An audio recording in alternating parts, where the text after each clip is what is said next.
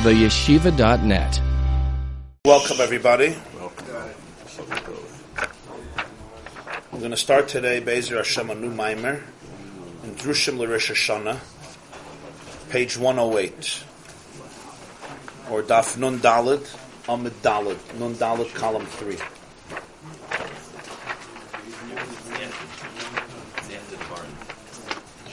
Rosh Hashanah starts after Dvarim.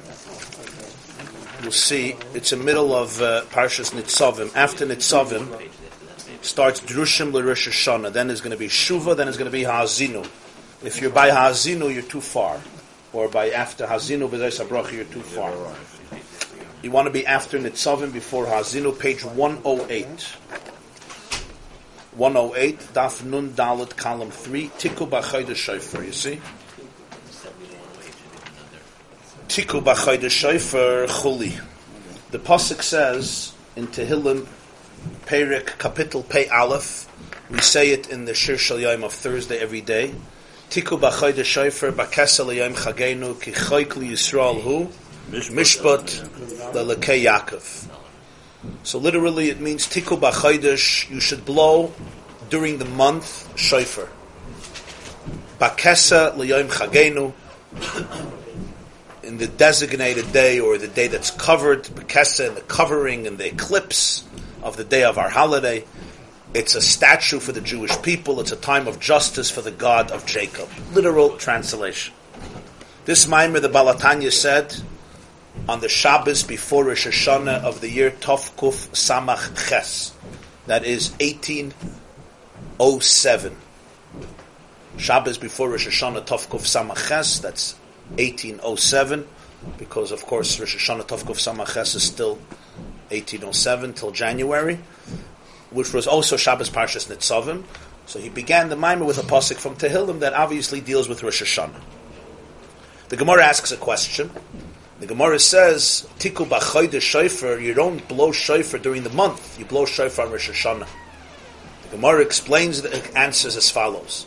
Tiku B'Chodesh Shofar B'Kesel Yom Chageinu Zog the Gemara Eizo Chag Shahachodesh B'Skasa Boy Have Omer Zeh Rosh Hashanah. There's only one holiday in the Jewish calendar that the moon is eclipsed during that holiday.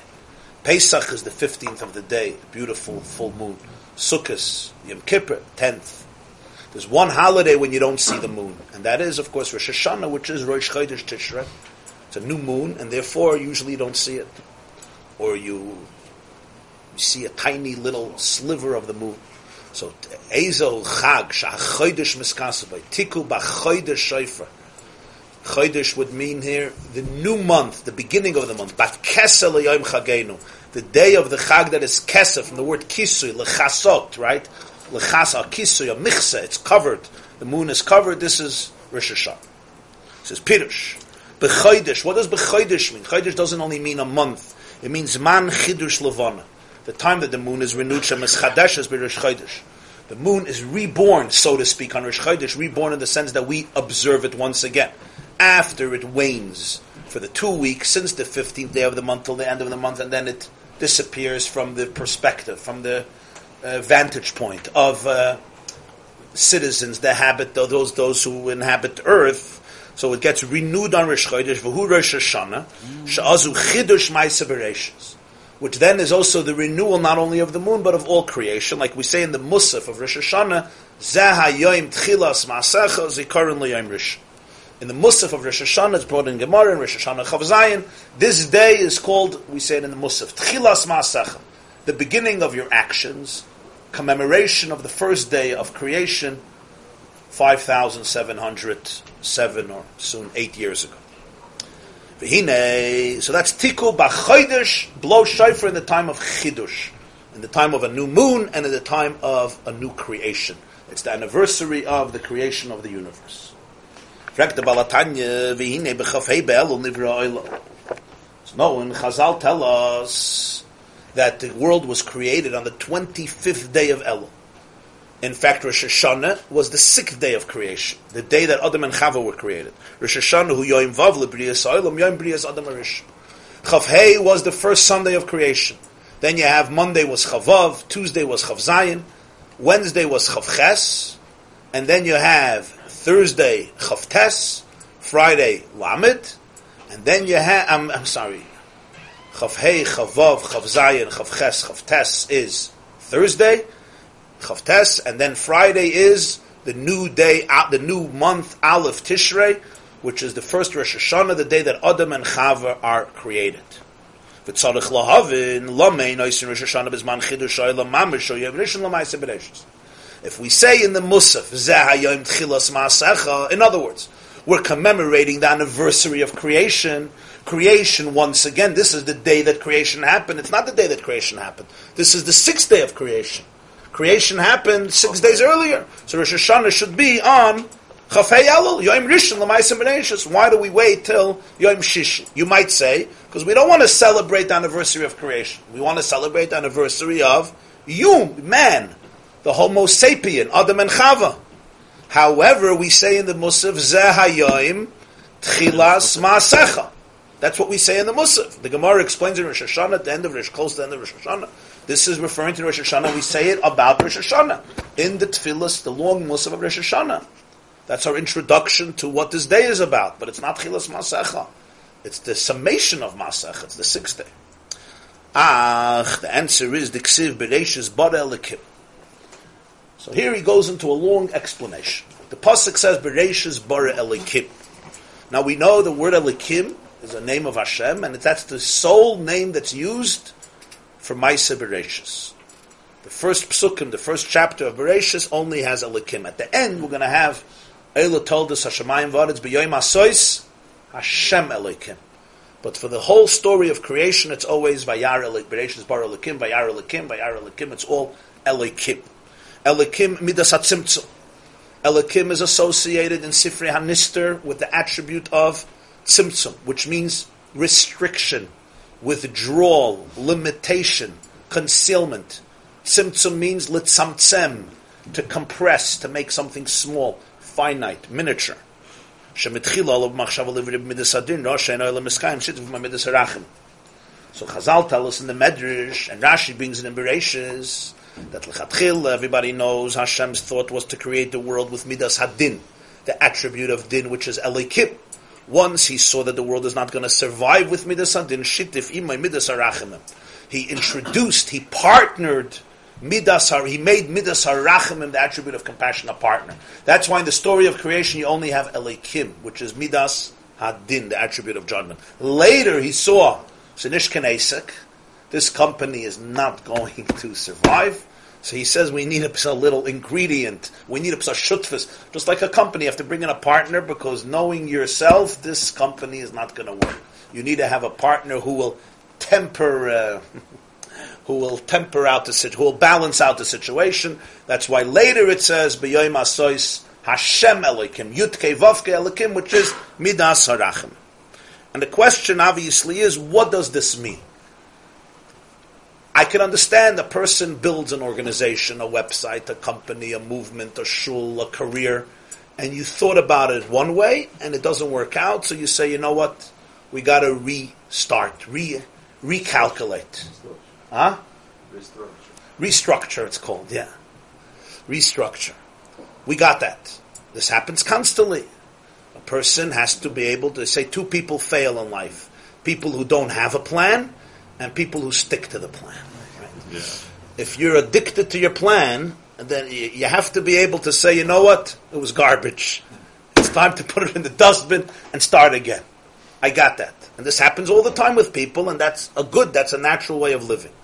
But l'cha'ira, what happened with Hashem? What did he think? He thought Midas Hadin is going to work. Rather, then he said, you know, it's mainly when somebody's building a house, you know how Jews build a house? You make plans and the blueprint and construction, and then after he finishes building the house, you come in, this is the wrong place, you go back from scratch. But that's because you didn't imagine what it's going to look like. But l'chayda, he knew what it's going to be. So put in Midas Harachim and l'chatchila. Besides, there's another question. He doesn't say all these questions, but it's obvious that this is what's bothering him from his explanation. It says, Bereshis bara Elikim. He actually created it with Elikim. It's not only Allah b'machshava livre b'midas hadin. So first we say it was only a thought. Then he saw that the olam is not existing. So in other words, it actually happened. So how do we understand this whole Maimer Chazal? So Pirush Pshat is as follows. Mitchila haya midas hadin, midas hatzimtzum. Midas hadin here means the midah of tzimtzum. What's the midah of tzimtzum? L'tzamtzum olahalim oirin soif baruch hu. To restrict and to eclipse the light, the energy, the presence of the Infinite One, blessed be He, shekishmoi keinu ein lo soif, which the name captures who He is. Ein soif means, we call it oir ein soif baruch hu, the light of the ein soif, the projection of the ein soif, which its name tells you what it is. It's ein soif, it's infinite, it's endless. Sheyizgala, which is, by the way, the general term, that in Sifrei HaKabbalah and in Sifrei HaChassidus is used for Hashem. Usually the term that's used is Ein Soif Baruch Hu, Ein Soif. And that's very significant, because it immediately challenges us to put to rest the notion that God is some existence. There's God in the clouds, in one hand a drill, in the other hand cotton candy, waiting to see what you're going to do. So there's this God, this big, huge, muscular, powerful, dark, powerful eyes, or whatever the images that people construct, even though it says Leisasa Lecha Pesel V'chal Tmuna, but it's hard to tell that to somebody who's still dealing with 4-year-old experiences of what God means, as discussed once in the past. But immediately, Ein Sof already means something else. Ein Sof means the infinite one. The infinite one means, what does infinite mean? It means there's no space, there's no concept devoid of it. In other words, it's another word for reality. Where is reality? Where is not reality? Does reality end at the end of this book? Does reality end at the end of this table? Does reality end with me? That's called narcissism. Right? Reality ends here, and everything outside of here is not reality. You think it's reality. Everybody understands reality is reality. Wherever, if there is anything anywhere, it's reality. If not, not. So Ein Sof immediately tells us a notion that you're dealing with reality. We're dealing with infinity. So essentially it challenges us to understand this in a more, I would say, sophisticated fashion. But immediately when you're talking about Ein Sof, Kishmoi Keinu Ein Lo Sof.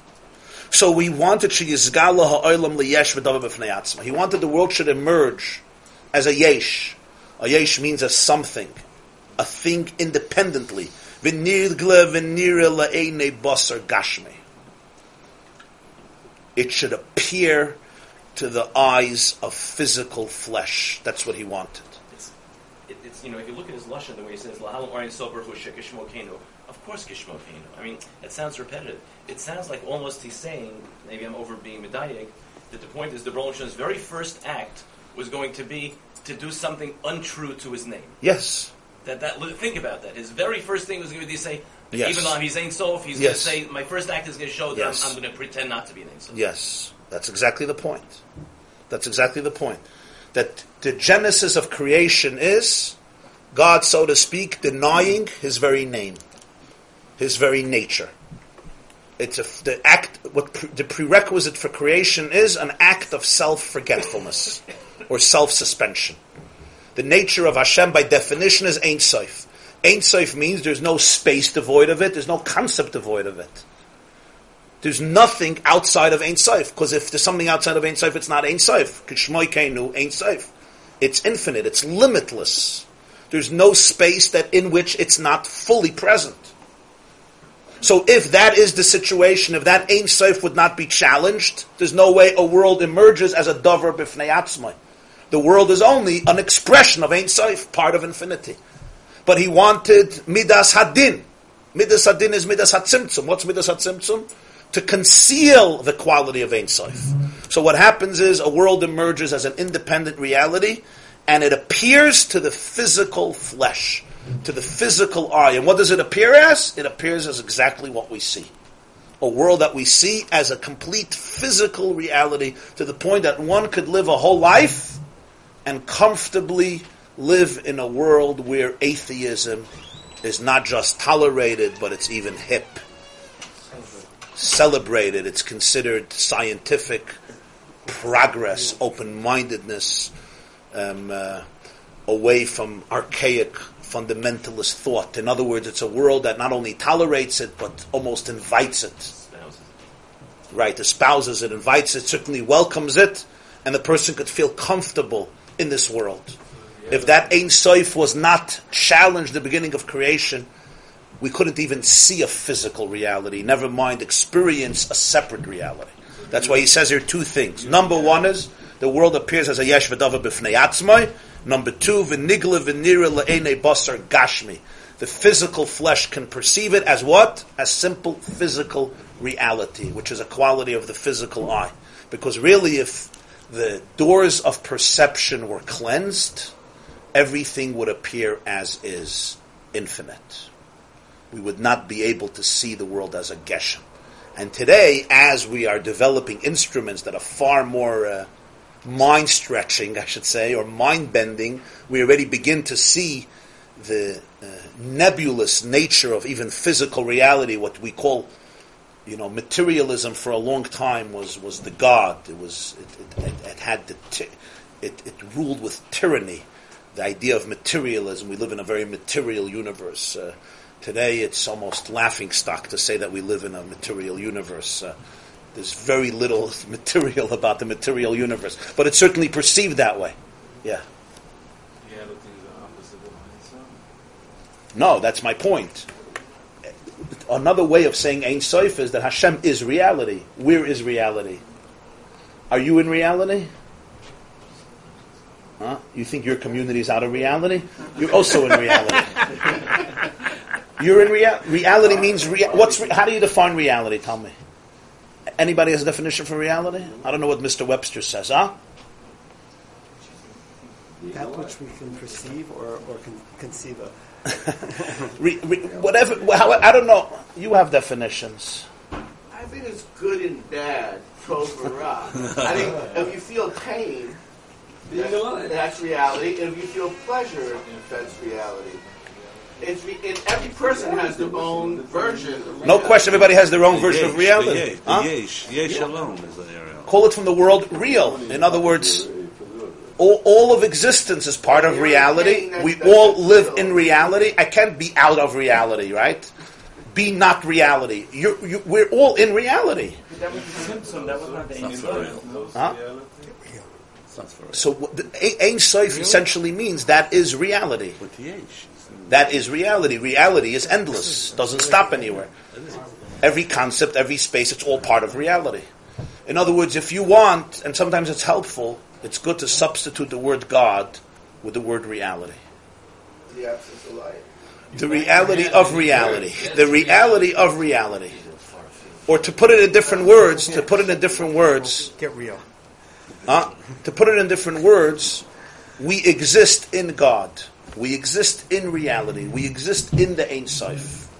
We are an aspect of God. We're an aspect of Ein Sof. We're all an aspect of reality. You're an aspect of reality. I'm an aspect of reality. A frog is an aspect of reality. And a speck of dust is also an aspect of reality. Is reality relative? Relative to your perception. I think That too. Huh? I think people, they think your thoughts in their head, which is not real. It's just your thoughts. They think, Guaranteed. that's not reality. It's just your... Okay, I understand. That's human conversation. I'm not getting into that. Reality versus... But that is, we think that thoughts are something outside of reality. Right. They're also reality. They also- Yes. They're also reality. Yeah. Okay. V'hu inyin b'reishis bara. That's the meaning of the words b'reishis bara. Shaloshin bara neifel al davar shel nivra yesh me'ayin. This is a quote from the Ramban. The Ramban on the word b'reishis bara says, Rabbeinu Moshe ben Nachman, whenever you use in Lashon Kodesh the word bara, it means something from nothing. Yesh me'ayin. So b'reishis bara elikim midas hatzimtzum creates yesh me'ayin. V'lecha einei muva. This notion that the world was created yesh me'ayin is a term that's used in most works of Jewish philosophy and Jewish thought. As I told you, the Ramban says it right on the spot in Chumash, and in many, many works of Machshavas Yisrael, the world is created yesh me'ayin, as Jewish speakers love using the Latin word ex nihilo. Ex nihilo is something from nothing. But this doesn't make sense. Why do we call the world yesh me'ayin, something from nothing? It's the other way around. Kula kamei kiloi. When we say the world was created something from nothing, it sounds like it was created from nothing. So the world is something and it was created from nothing, but it was created from him. So kula kamei kaloi, everything in his presence is like not. In other words, it doesn't have significance. It doesn't have independent value. V'chol ma'shalamata mata hu yoiser nechshav etzlei la'ayin mamash. The lower you go, the more it's considered ayin. V'chol ma'shalamayla mayla hu yoiser nechshav li'yesh mamash. And whatever is higher is more a yesh. K'moshe kasav in the terms of the pasuk lahanchil oy havai yesh. The pasuk says in Mishlei, it's the end of the whole Shas Masechta Uktzin. Asda Kadosh Baruch Hu lahanchil l'chol tzadik v'tzadik shai oilamis shenemar lahanchil oy havai yesh. So the ultimate schar is called a yesh. V'lama nikri ishtalshlus ha'oilamis b'shem bria yesh me'ayin. Why is the evolution of the world called creation something from nothing? In other words, it comes from a nothing and it emerges into a something. Where really it's the other way around. The higher you go to the source, the more yesh. The more distance you go from the source, the more ayin. So he says, it's the other way around. Kula kamei kaloi. Legabe him, everything is kaloi. And whatever is lamata is more ayin. Whatever is lamaila is more yesh. So it's the other way around. Call it ayin miyesh, not yesh miyayin.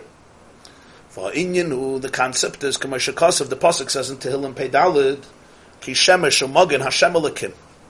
Hashem is a shemesh, a sun, and a magin, a shield. So the world teaches the pasuk, Hashem Elokim is a sun and a shield. Gives us heat, gives us warmth, and gives us protection. He says, no. Shemesh u'magin Hashem Elokim, there's a split here. Havaya u'b'b'chinis moir Hashemesh atzma. Ve'alikim hu b'chinas magin u'mechsa shu lahalim u'lahastir moyer guf Hashemesh bal yirah kim b'chinas ziv ha'ara. Hashem Elikim is like Shemesh and Magin. Hashem is like the sun. The sun itself, the ball, the moyer Hashemesh, the sun itself. Elikim is the Magin. The sun has like a, what is it called? Halo? Halo? A halo, a shield, a seeth, a lavush, to cover it, to block the intensity of the sun, the sun, that we should only experience a ziv, a ray, a glimmer. If you wouldn't have the halo protecting us from the sun, the sun would not project as a ray. The ray would become nullified and lost in this light, in the sun itself. This is what Chazal call. Chazal say, the Gemara says in the beginning of Avodah Zarah that when Mashiach comes, when the Asid Lave, he's going to take the sun out of its nartik, out of its encasement. And that is going to be a different type of sun. The impact of the sun is going to be different. Now what we have is, we have a ray of the sun that we can enjoy. It gives us light, it gives us heat, it gives us warmth, and it gives us all the benefits. What does this mean spiritually? You'll have the shemesh without the magin. Shehu gilui havaya hu ein soif baruch hu ba'atzmei beli magin umechsa ma'alam amaster. You have the ein soif without the halo, without the encasement that eclipses the infinity. K'moshe Kasav, this is what the pasuk says in Yeshaya, v'nigluk void havaya v'ro chol basar shiri'iyah zuhu ri'iyah sichlis basagas alakus. He says the glory of God will be revealed and all flesh will see. What does it mean they'll see? It means they'll see it with their mind's eye, like when you comprehend something. Ki chachamim nikroyim einei ha'eda.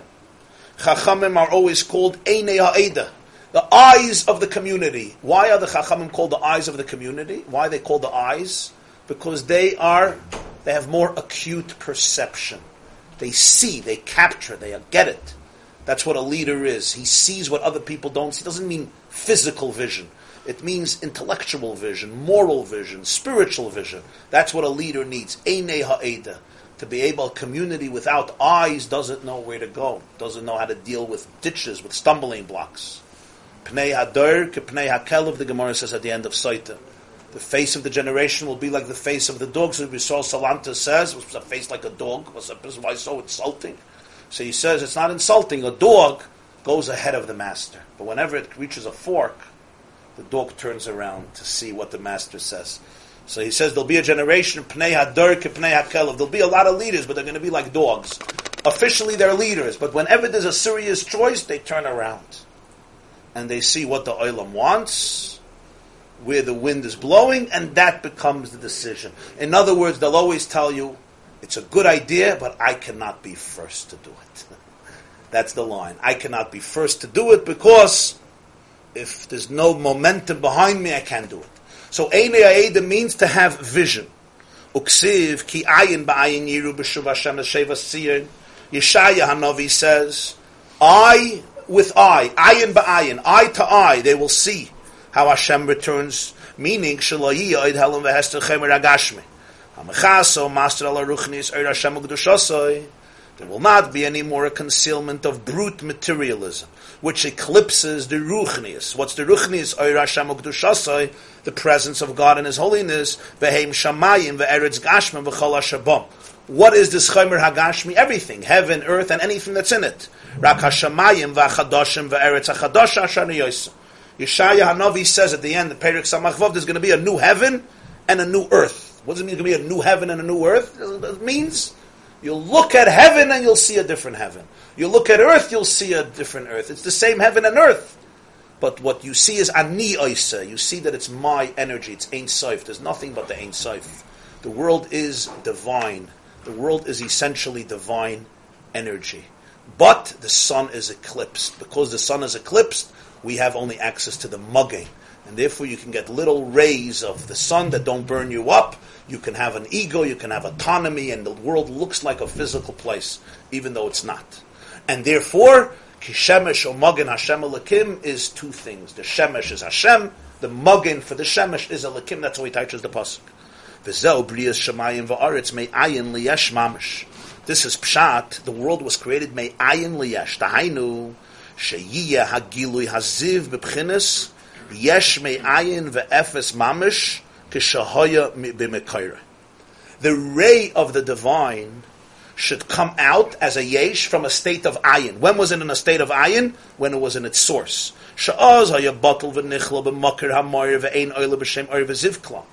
When the ray of the sun is in the sun itself, it doesn't have a name. It doesn't have an independent reality. It's submerged in the source of the luminary. It doesn't have a name. Once the ray comes out of the sun, it assumes status and prominence and significance.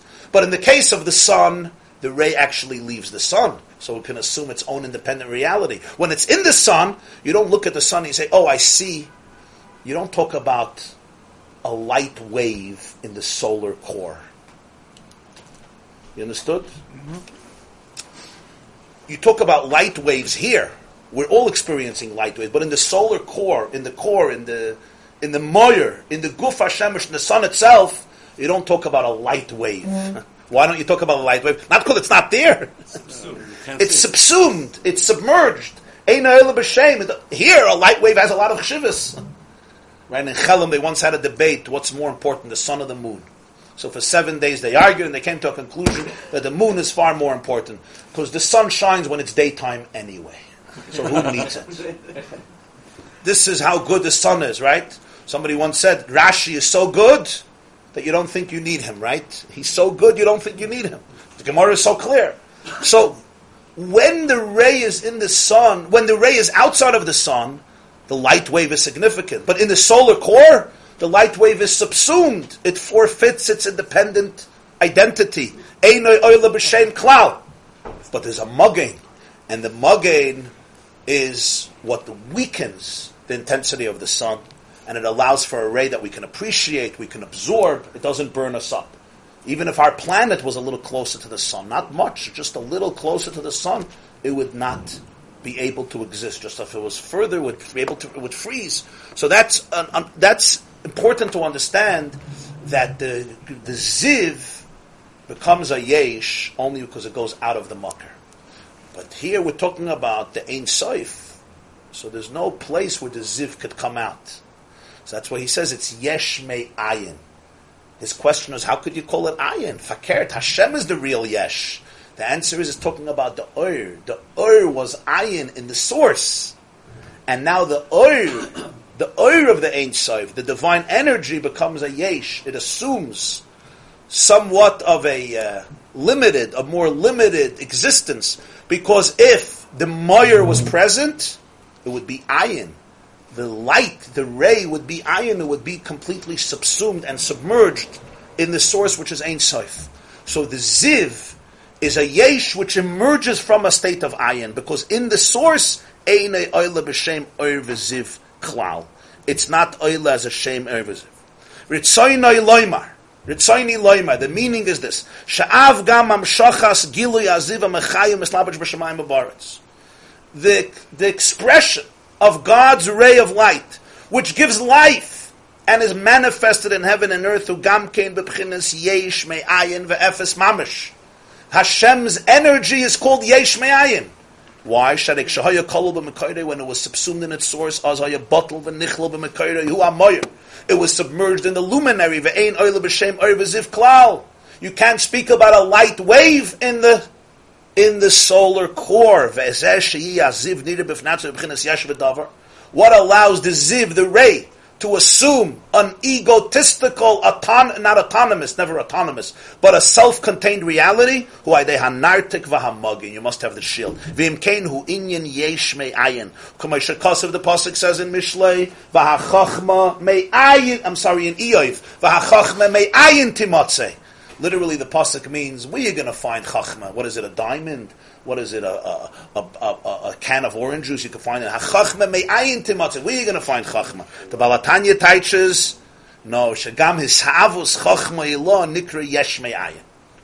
Even chachma comes from ayin.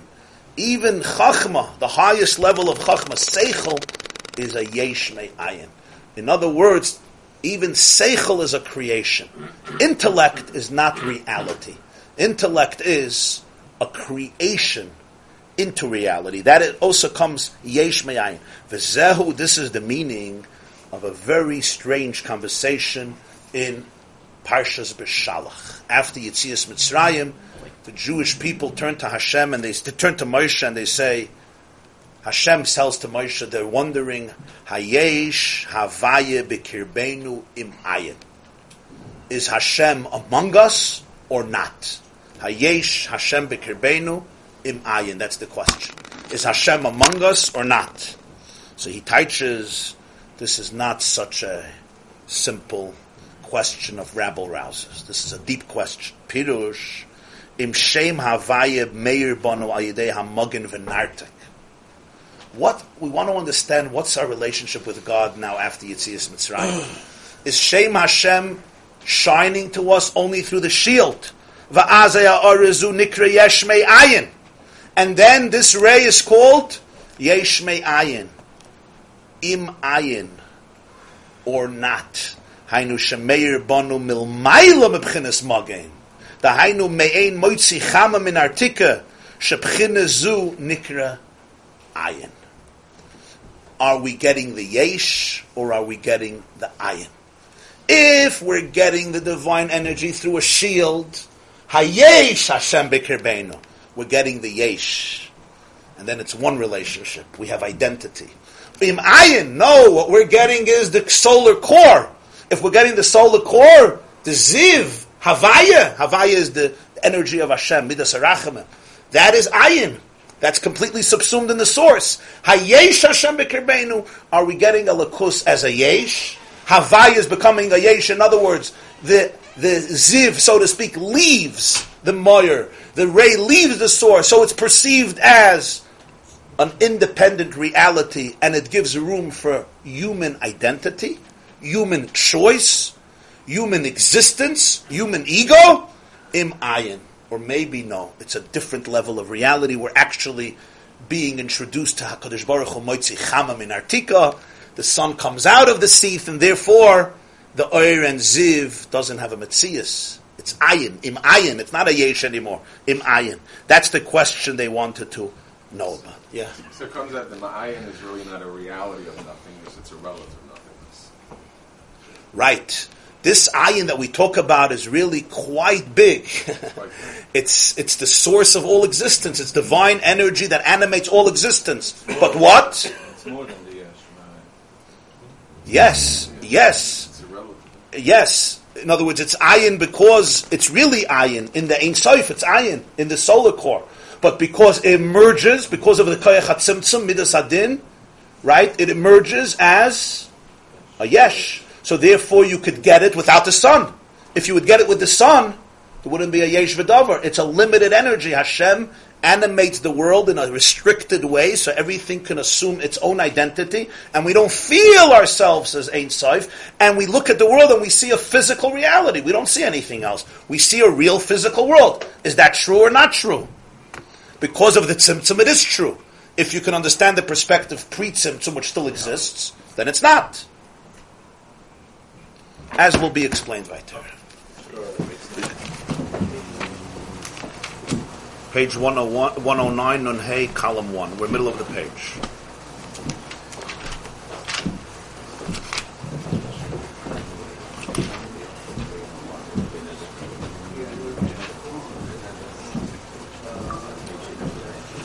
So in Parshas Beshalach, the Jewish people are leaving after they leave Mitzrayim, and they come to a situation where there's no water. They come to Refidim, there's no water. And they're complaining, why did you take us out of Mitzrayim to kill us and our children and our cattle through thirst? And Moshe is afraid that the Jews are going to stone him. Can you briefly tell us what today is about? Today is Yud Ches Elul, the 18th day of Elul, which is the birthday of the Baal Shem Tov and of the Baal HaTanya. Both of them were born on the 18th day of Elul. Baal Shem Tov in 1698 and the Baal HaTanya in 1745. It happened to be both of them were born on a Wednesday. Therefore, there's an expression that Chai Elul is the Yom HaLedes of Shnei Ma'oros HaGdolim, because it says that on Wednesday Hashem put up in the heavens Shnei Ma'oros HaGdolim, the two great luminaries, the sun and the moon. So there's an expression, Chai Elul is the birthday of Shnei Ma'oros HaGdolim, because they happened both to be born on Chai Elul, which was Wednesday, like this year.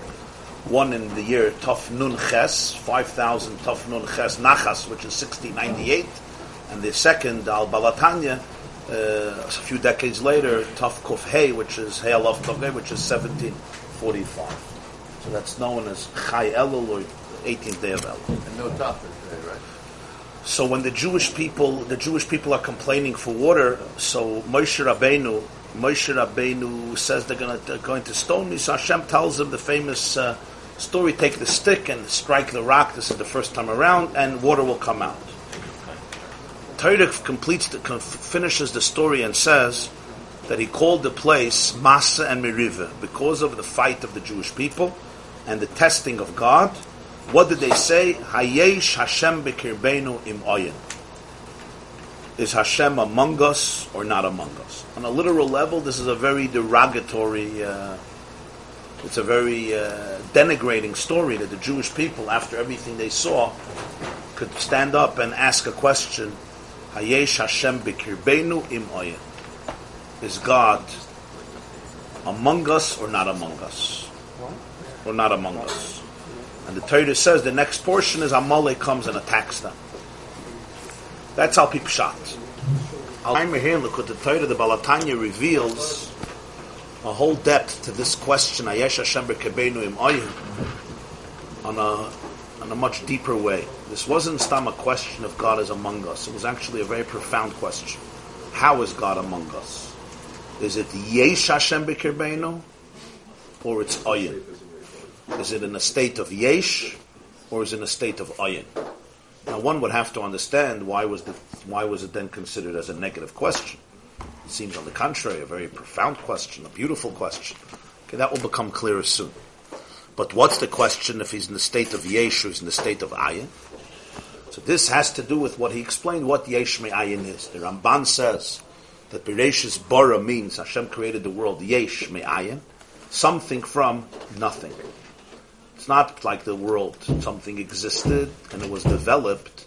It was something from nothing. Now this in ancient Greek philosophy, this was a very big issue.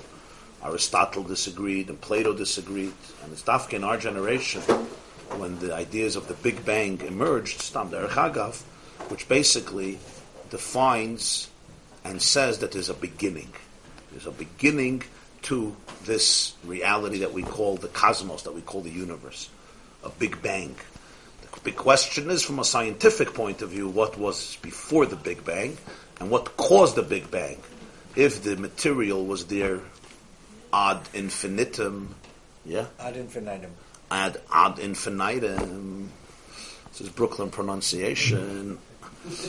If it was there, what caused at some point the pressure to gather so much that there should be, boom, the explosion of the Big Bang? Right? You had they call it the primordial soup, or what we would call the primordial cholent. Probably looked like a cholent more than like a soup. So what caused suddenly this primordial soup to have so much pressure? If you say it took a year, 2 years, 3 years, so what was so it started 3 years before the Big Bang, 10 years, 1 billion years, 100 billion years. What exactly caused it? Science at this point says we don't know. We don't know. Fine. But the Big Bang means there's a beginning. There's a beginning. So the Ramban already speaks about this. Ramban says yesh me'ayin. The question he asks here is, why would Chachmei Yisrael refer to the world as yesh me'ayin, something from nothing? On the contrary, the world comes from the real yesh. The world comes from the real yesh, not from ayin. It comes from Hashem. That's the real yesh. Fakert, the world legabi, that is ayin. The world legabi, the source is ayin, is very insignificant, right? But yet we call the world yesh, and the source of the world we call ayin. It didn't come from nothing. It came from the creator of the world. That was the question.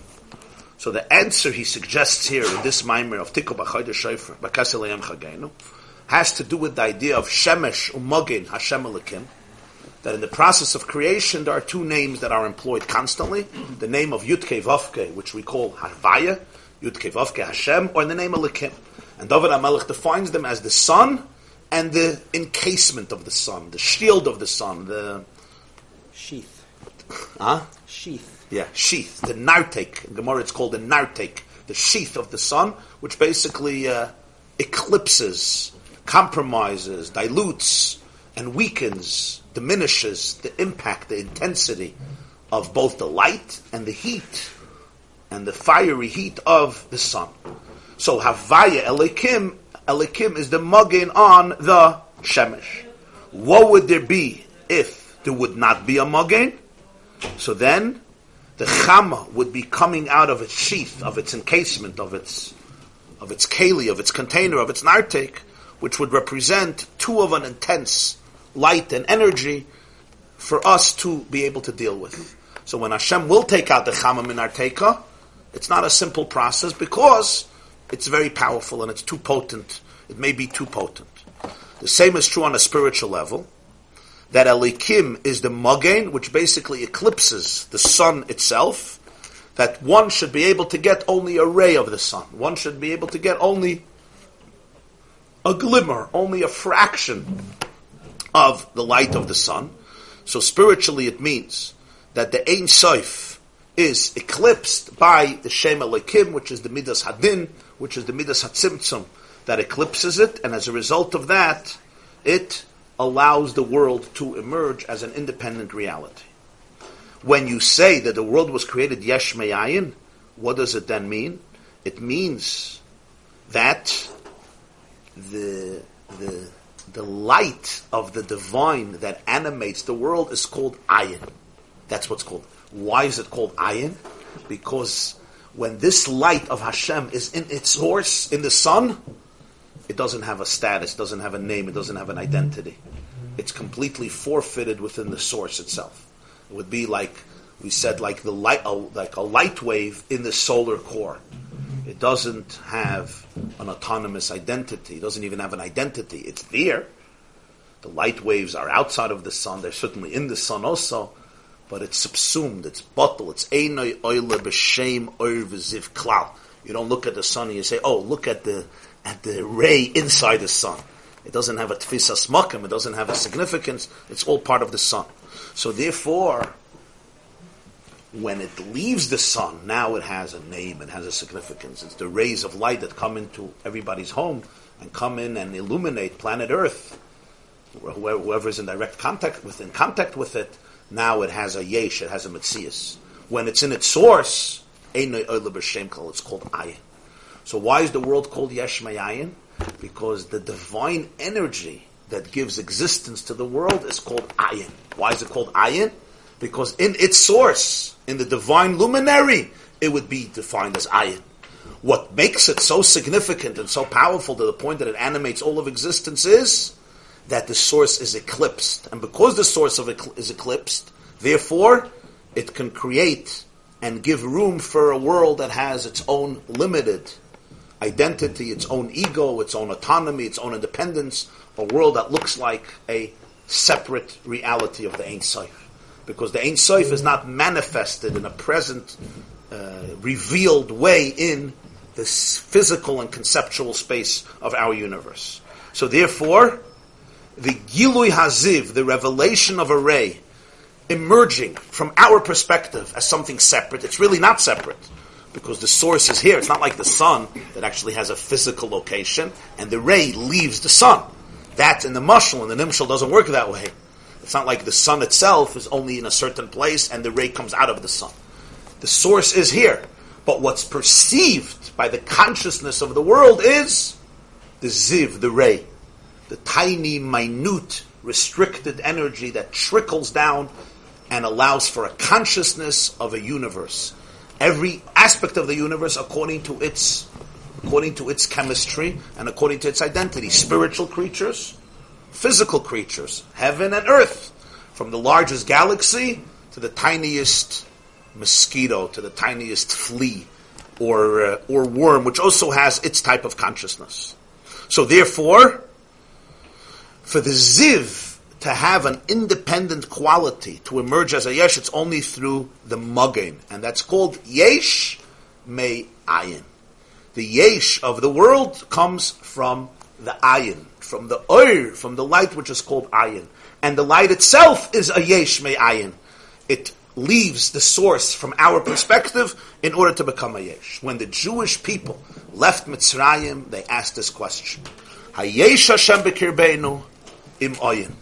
Is Hashem among us or not? It's not a question if He exists among us. It's a profound, very profound question. And that is, what is the nature of our relationship with God today? Do we say that the Shem Havaya is shining to us through the Magain? And if it's through the Magain, so then this ray is called Yesh Mei Ayin. It's a Yesh that emerges from its own Ayin. Hayesh Hashem B'kirbeinu, or Im Ayin. Or perhaps it's not that case. Perhaps what is shining in us is not Elikim. We have access to Havaya itself, which is the Shemesh itself, beyond the Magain. In other words, the sun was taken out of its sheath, and therefore, then what would it be called?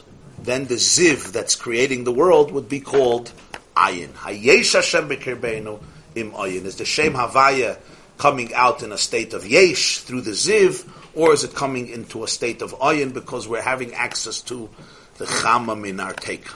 In other words, this is really a question about the journey of Jewish history. Is it that we're going to experience the world from the perspective of Ein Sof without autonomy, or is it that we're going to experience the world as an independent reality? This is a profound question that's bothering the Jewish people. They want Moshe Rabbeinu to explain to them and guide them what this journey is going to look like, with extreme ramifications. No. Why are we complaining about this question? Masa, Meriva, Refidim, Amalek. Okay, it's obviously elevated to another level, but we'll soon see what the issue here is with this question. So now he continues. He says, V'zeu inyan bereishis bar elikim. The line starts, inyan bereishis bar elikim. Elikim hainu b'chines haziv hanimshach al yedei hamagin. Elikim is God, it's the ray that is communicated through the shield. Nikra bria yesh me'ayin. This is called the bria, which is yesh me'ayin. Ella shehu inyan bria sheba'atzilus hainu b'chines v'hachachme me'ayin timotze. Here the bria is still on a higher state of consciousness. It's called the world of Atzilus, which is what the Pasuk says in Iyov. The chachma comes from ayin. Basically, the chachma itself comes from a state of ayin. It's a yesh that comes out of ayin. Okay, now there is a longer footnote, probably by the Tzemach Tzedek, where he discusses some of these ideas from a more esoteric point of view. So I want to go till the end of the parentheses, if you'll see, the end of the parentheses starts the line B'chinas Yesh Me'ayin, V'kach hayu klulim, V'kach hayu klulim. V'kach hayu klulim kol ha'olam mizva'abriyim b'matzilim baruch hu b'b'chinas helam. Thus, all the worlds, all the creations were first submerged in their ma'atzil.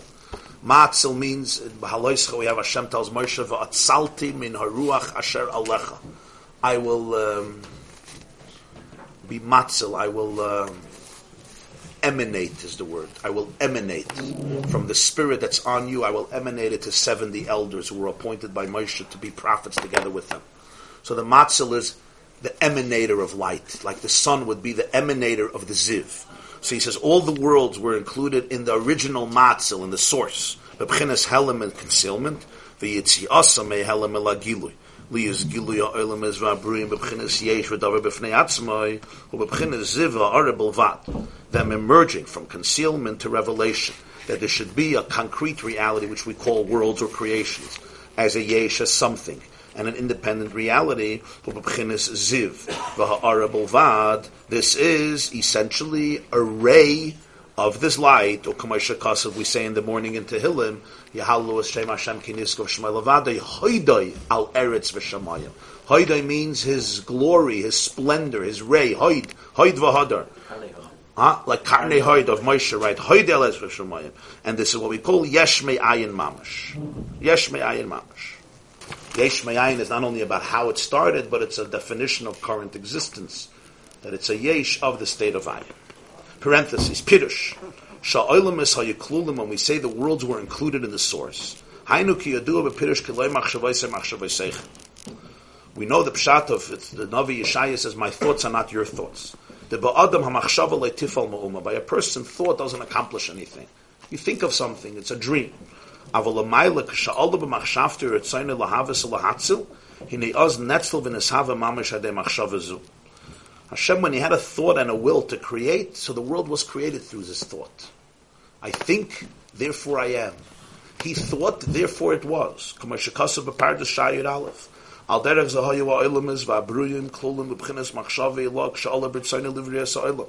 when he had a thought to create the world, that thought already constitutes the structure and the existence of all the worlds.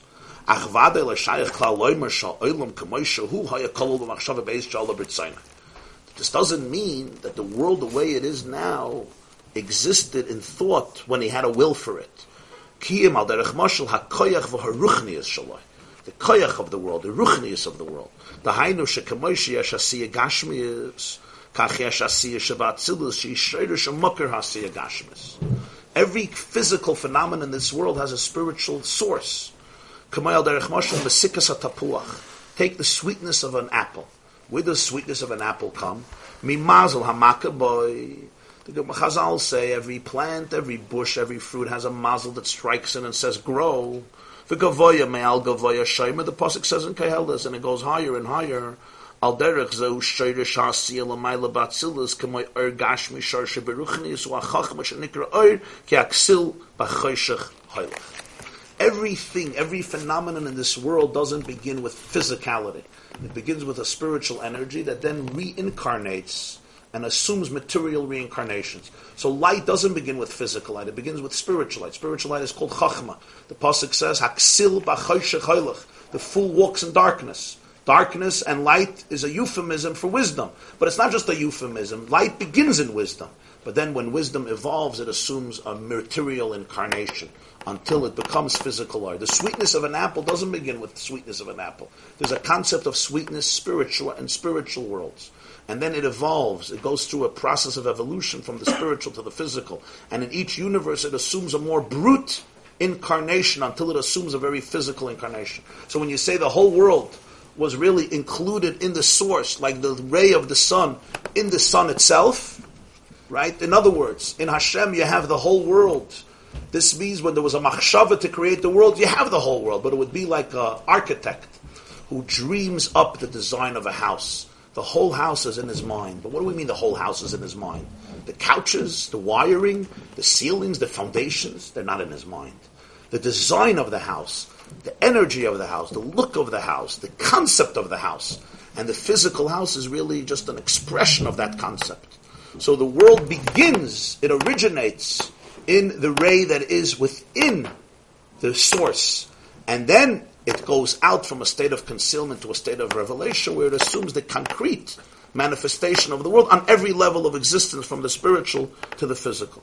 V'zehu ha'inyin, shahayu klulim ha'bruyim b'machshava ilah k'sha'ala b'rtzoyna, ki loy machshava yisem machshava yiseicha, u'b'machshava achas nishavu b'ruchniyas yesh me'ayin. In one machshava, all the worlds were created, yesh me'ayin.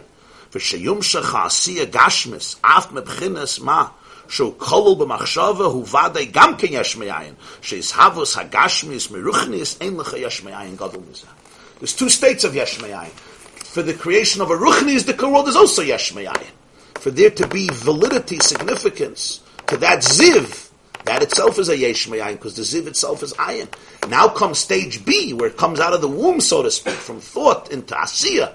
This is, of course, Yesh Me'ayin. This is a whole new Yesh Me'ayin, from Ruchnius to Gashmis. But even from godliness to Ruchnius is Yesh Me'ayin. From the source of the sun to the ray of the sun, to the Ziv, is already a process of Yesh Me'ayin. Even the way it's still in the divine womb, in the divine thought.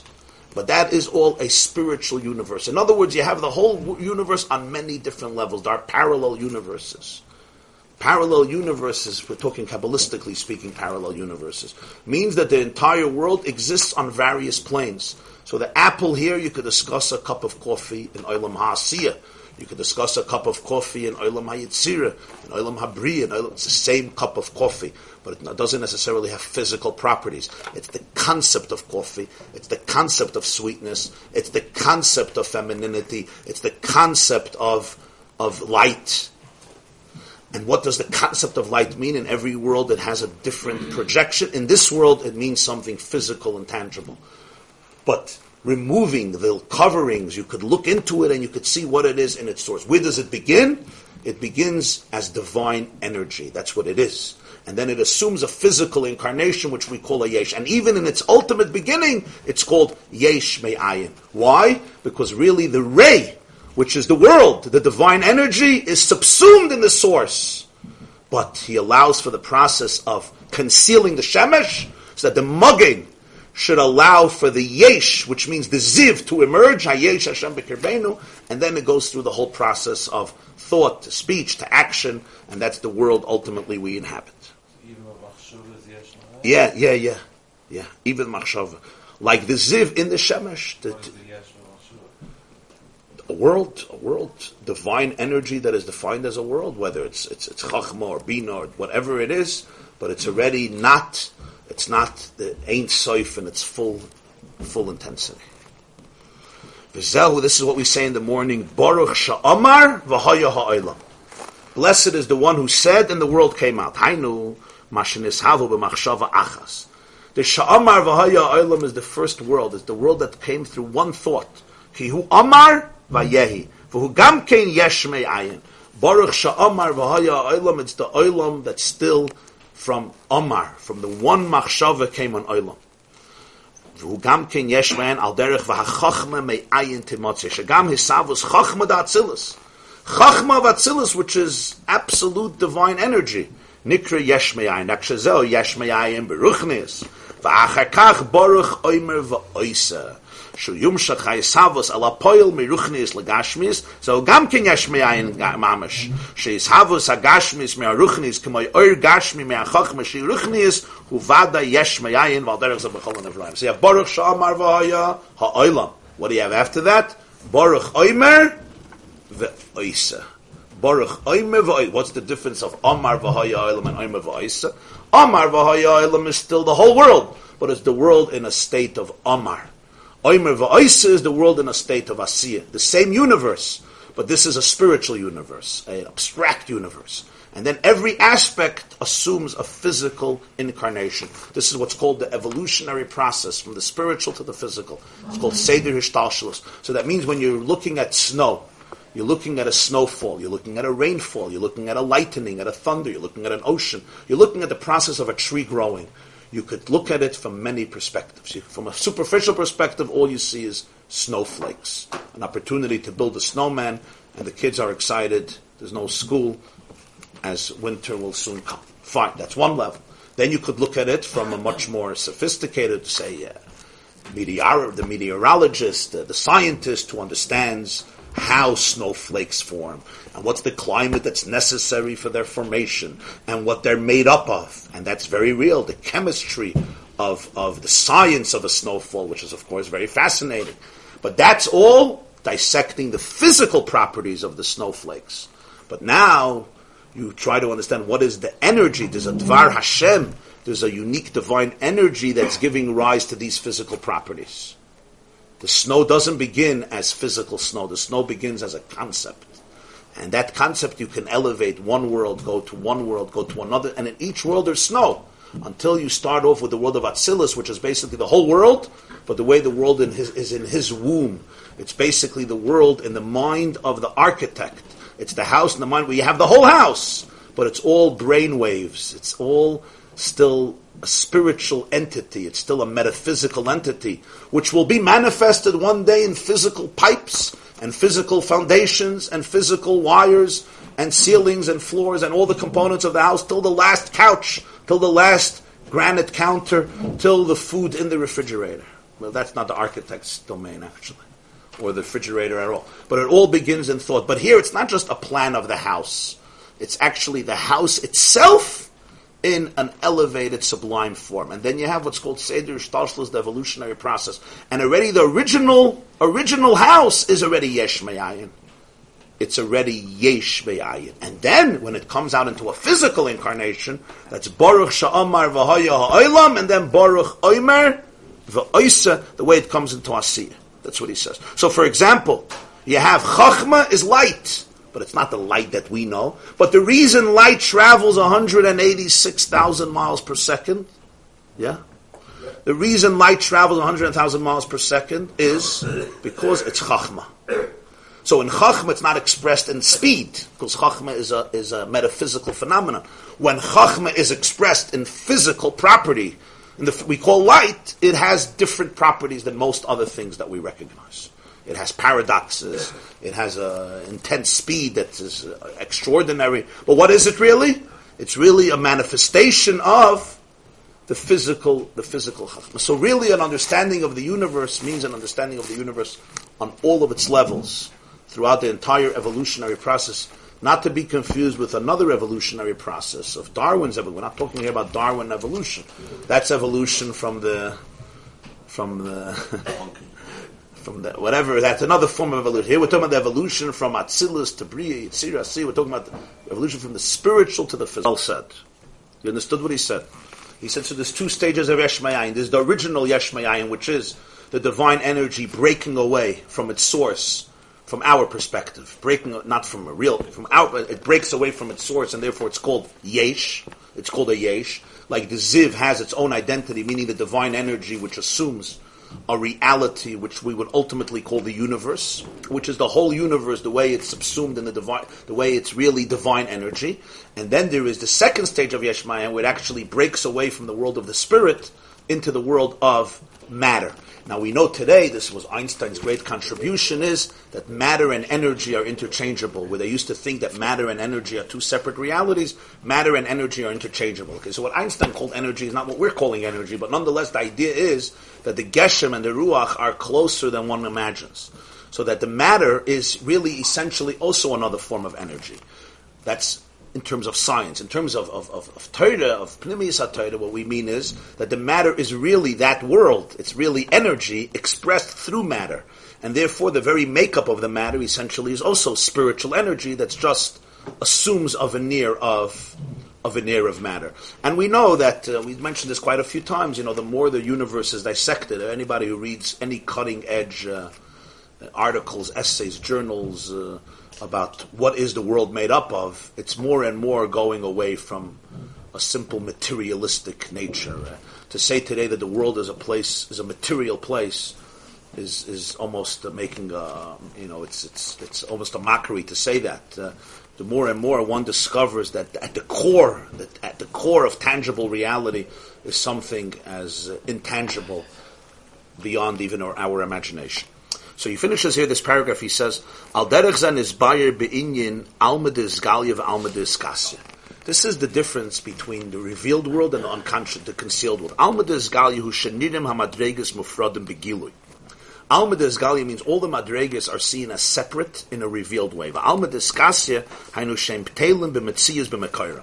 Alma deskasya means in the source there's still batal b'metziyas. In other words, it's an ayin. So you have two, when you speak about the world, even the Ruchnis, the worlds, Alma desgalya means you have a world that you could talk about. Alma deskasya you also have it. Because the ayin is there, but it's just ayin. So it's called Alma deskasya, it's concealed. Concealed doesn't mean there's a blanket over it. Concealed means it doesn't have any sense of separateness. And therefore there's no madregas. Not because there's no madregas, they're all there. It's our issue. It's our. It's not the issue of the source. It's the right. issue of us perceiving. Yes. So all the madregas are there, but the madregas don't have their own yeshus or autonomy or independence.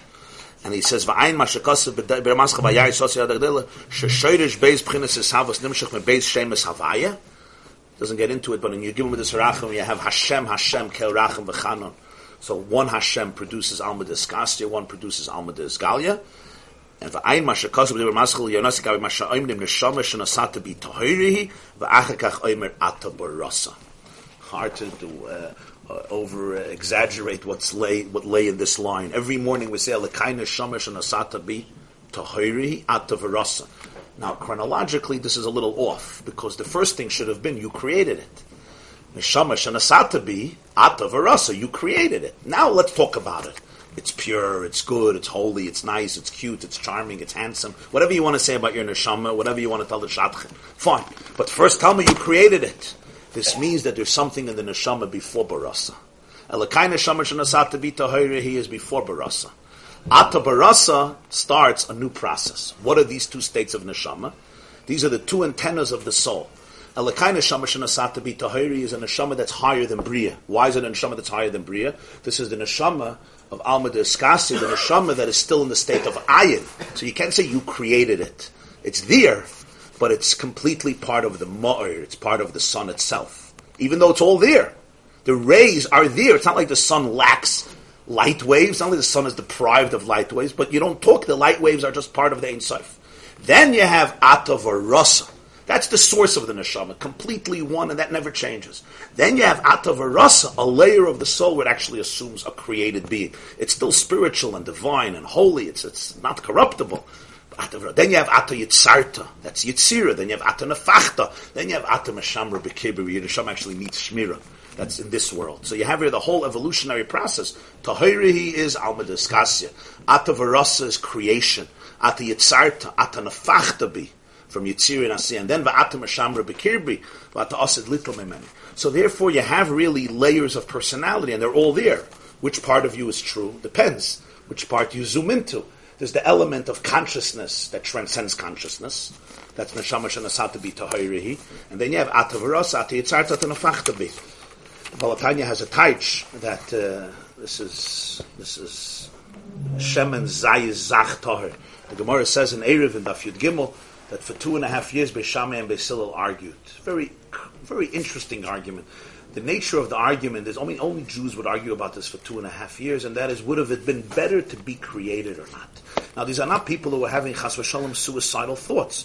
These were the leaders of the generation. Beis Shammai says it would have been much better if we were never created. Okay, wonderful news, Beis Shammai. Thank you.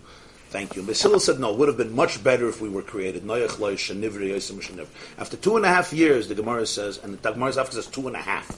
Like not chas v'shalom 3 and not 2, 2.5. Nimnu v'gamru. They decided to take a vote. What's that going to help? Okay, but they're going to take a vote. What's the vote? Beis Shammai wins. It would have been much better if you were not created than if you were created. I said where I grew up there was a Yid. His name was Zalman the Shikr. He was a classic alcoholic, but of a unique type, not Kiddush clubbers. He would sit on the Eastern Parkway Island all day with a bottle of Crown Royal, and he would drink, and he had very interesting thoughts. So he once told me, he said that all his philosophy in life comes from the first Rashi in Chumash. It says, Bereishis bara l'kimas hashamayim v'sar. God created the world. So Rashi right away says, Amar Rabbi Yitzchak lo hayot tzarech. There was really no need for it. God created the world. Amar Rabbi Yitzchak. You should have done something else with your precious time. There was really no need. So only somebody who's been around the block a couple of times can have that heritage in Rashi. Amar Rabbi Yitzchak lo hayatzarech. So what's pshat? What noyach lo shalom? What's it mean? What are Jews debating? Hashem decided to create a world. So 2,000 years later, Beis Shammai and Beis Hillel sit down and say, was it a good idea or not a good idea? First of all, nobody asked you. If you haven't what's this debating Gemara? Do you like it? You don't like it? Fine. Machlokes among Chazal. And what's the psak? The psak is it was better without it. But the whole Sefer Bereshis, so who are we arguing with? God thinks it's a good idea. You decided it's a bad idea. Really? I mean, it's surprising for the Gemara. It's surprising for the Gemara. You think it's a bad idea? Okay. Tell your wife it's a bad idea. If you were God, don't do this. You don't want it, there's ways to get rid of it. I mean, what's this argument? So the pshat is Al Pi the Torah of the Baal HaTanya, he says it's a very deep argument. Is the purpose of life to go to a space of loy nivra or to go to a space of nivra? Alakai neshama shenasata bi. Beis Shammai said, Noyach loy la'adam shaloy nivra yosem shenivra. The real noichius, the real nachas, the real menucha of a person is if he goes to the state of loy nivra, to his own space where he's pre-bria, neshama shenasata bi tahoirehi yosem shenivra. Ultimately, that's the purpose of Yiddishkeit, the ability to be able to extricate yourself and be able to go back to that space of loy nivra yosem shenivra. And Beis Hillel argued, Beis Hillel said, no, the kavana was dafke noyach leil adam, to bring it into nivra, which is two streams of Beis Shammai and Beis Hillel in the whole Yiddishkeit. If heaven was created first, the earth was created first. For Beis Shammai, there's one agenda. For Beis Hillel, there's another agenda. The two meet. Elu v'ela divrei lekim chayim. So nimnu v'gamru noyach leil adam shaloi nivra yosem shenivra. But v'achshav shenivra yefashpesh b'maisa. That's what he says here at the end, that in the neshama, there's a reflection of these two strands. One is the strand of tahirihi, and then there's atavarasu. Huh? You don't have to get to that state. That state is. The question is, could you become aware of that state? You don't have to get to that state. That's the whole idea. Neshama shenasata bi tahirahi. It is tahira. Real healing. The reason Beis Shammai wants that state is because real healing comes from there. Real healing comes from there. Because all trauma begins with the transition from ayin to yesh. All trauma begins with the transition from ayin to yesh. And people search to go back to the ayin. Now, the way it's expressed in our world is sometimes very destructive. You just want to go back to the ayin. You want to go to a place of nihilism. What is it called? Nihilism. Thank you. Drugs. Huh? Drugs. Call it drugs or other forms, but you're looking for the ayin. Spiritually, what are you looking for? You're looking for the original ayin. You're looking for the original ayin, huh? The original ayin, yeah, the loy nivra. This is what he said. There's a constant process. This is a perpetual process. It's not once. In other words, the world has many layers. You could put on different glasses and you see a different world. You see a world from Asiya. You see an external world. You see an internal world. Just like a layman and a scientist. I look and I see a styrofoam cup. That's it I see. Maybe a little coffee inside. Now it's empty. Another person looks at it. You come with a electron microscope. With a magnifying glass, or you come with electron microscope. Okay, an electron microscope, even stammer microscope, certainly an electron microscope. Suddenly you see a whole other reality, right? And then you see a world of molecules, and you see a world of billions, trillions, sectillions, atoms. Move against the world. We call it doimim. It's not so doimim. It's pretty alive. Which is true? They're all true. It's different layers of existence. Right, so it starts off with ayin. Let's say it's with ayin. There's no metzias, alma diskasya. It's all there, but it doesn't have a hergish. There's no hergish. So the real trauma of existence, the real trauma, as we'll see, starts off with the first process, consciousness. The tragedy of civilization is the transition from ayin to yesh, from loy nivra to nivra. The whole world was there, but nothing felt itself as a metzias. And because it didn't feel itself as a metzias, it was actually one with itself, one with its source. The real trauma of existence begins the moment there's a transition from a state of ayin to a state of yesh, even when it's still in the womb of its mother, even when it's still pure divine energy. Then there's other forms of yesh. But that's the beginning of the trauma of existence, so to speak, is that transition to a state of consciousness, even divine consciousness. Yes. That is the process of creation. The process of creation is the courage to leave the womb, the primordial womb, and to become independent and fragmented. And in that process, one breaks because they're detached. Right? Feel detached. They feel detached. This class is brought to you by theyeshiva.net. Please help us continue the classes. Make even a small contribution at www.theyeshiva.net/donate.